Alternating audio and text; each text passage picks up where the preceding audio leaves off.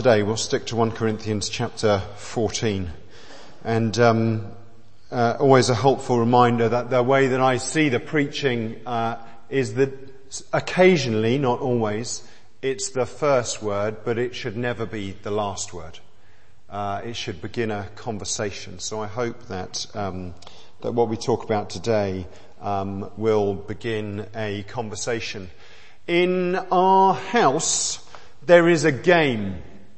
It's a little bit like catch, and the young lads play it mostly with me rather than their mum.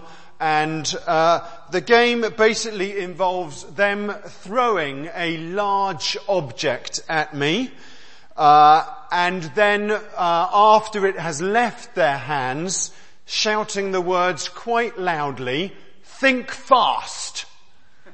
At which point you turn round and you see something coming towards you, whatever it might be, and you either have to catch it or get out of the way or whatever it might be. This morning I want to talk to you about catching. But not in the sense of a game with a ball or a heavy rock, as in this case, but more in the sense of receiving the things that God has got to say to us. And I wonder if you're ready to catch. I wonder if you're ready to catch the things that God is saying to you. Let me tell you about a man called Joe. I met Joe on the church door. And I had a moment with Joe where I knew almost nothing about him. I don't think at that point we'd even exchanged names. He knew who I was because I was the bloke that stood up the front for the first service that he had attended, which was that day, and he was on the way out. But on the way out, as I've got this guy by the hand, I just get this sense in my head. Difficult to describe if you've not experienced this before, but just this phrase. And the phrase was, "God's not done with you yet." And holding this guy's hand, I looked him straight in the eye and I said, "God's not done with you yet." I had no idea what the impact of those words would be on his life. I had no idea what the rest of his journey would be, and I'll share the rest of his journey with you in a moment. But first of all, let's dive back into these words from 1 Corinthians chapter 14. The passage begins with this lovely phrase, and for me, given that we have this church tagline about being a church on the way, whenever something involves the word "the way," I kind of like, my ears prick up now, and I'm kind of, all right, maybe we need to pay attention to this. Following the way of love. Yep, that seems good to me. And eagerly desire spiritual gifts, especially prophecy. How are you doing with that? I mean, it's Paul's instruction. For Paul, this is normal. Eagerly desire spiritual gifts, especially prophecy.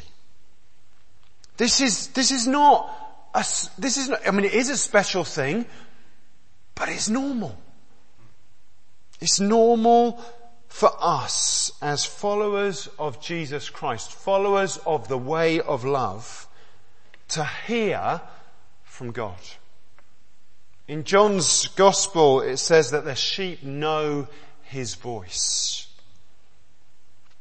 Actually, in this passage, Paul is talking about orderly worship, and I'm given that I'm not sure that you're struggling with that. That's not particularly what I'm going to preach on this morning. but he does talk about praying in tongues, and he says that this is a good thing. But he also says that when you're praying in tongues, that actually you're praying in the Spirit, not with your mind. And that if you just pray in tongues all the time, you should probably re-engage your brain as well. He doesn't quite say it like that. He's a little bit more gentle. Not much, actually. But he says that it's a good thing. It's a good thing to pray in tongues. You know, if you don't pray in tongues, can I encourage you to ask and to try? Okay? It's not that you need to come up to the front of church and do it. You might just do it as you're walking along a hillside. You know what? It's something that I find incredibly helpful, especially when I don't know what words to pray. To pray in tongues. But actually,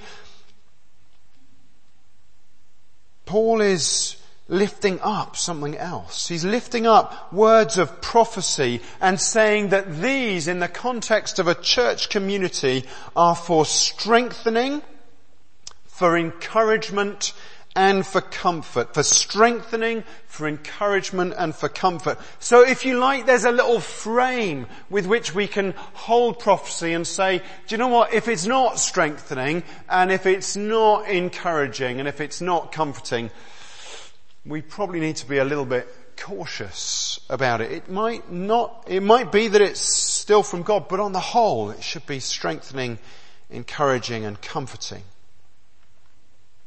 And interestingly, if you jump to the end, verses 24 and 25, you know, it's not our job to convict people of sin. It's not our job to lay bare the secrets of their heart. That's the Holy Spirit's job. Our job is to invite people to life, to speak words of life that are strengthening, encouraging, and comforting. And the work of the Holy Spirit is sometimes then that folks will be convicted of sin. That they will feel like the secrets of their heart have been laid bare, that they will fall down and worship, and that they will say that God is really among you.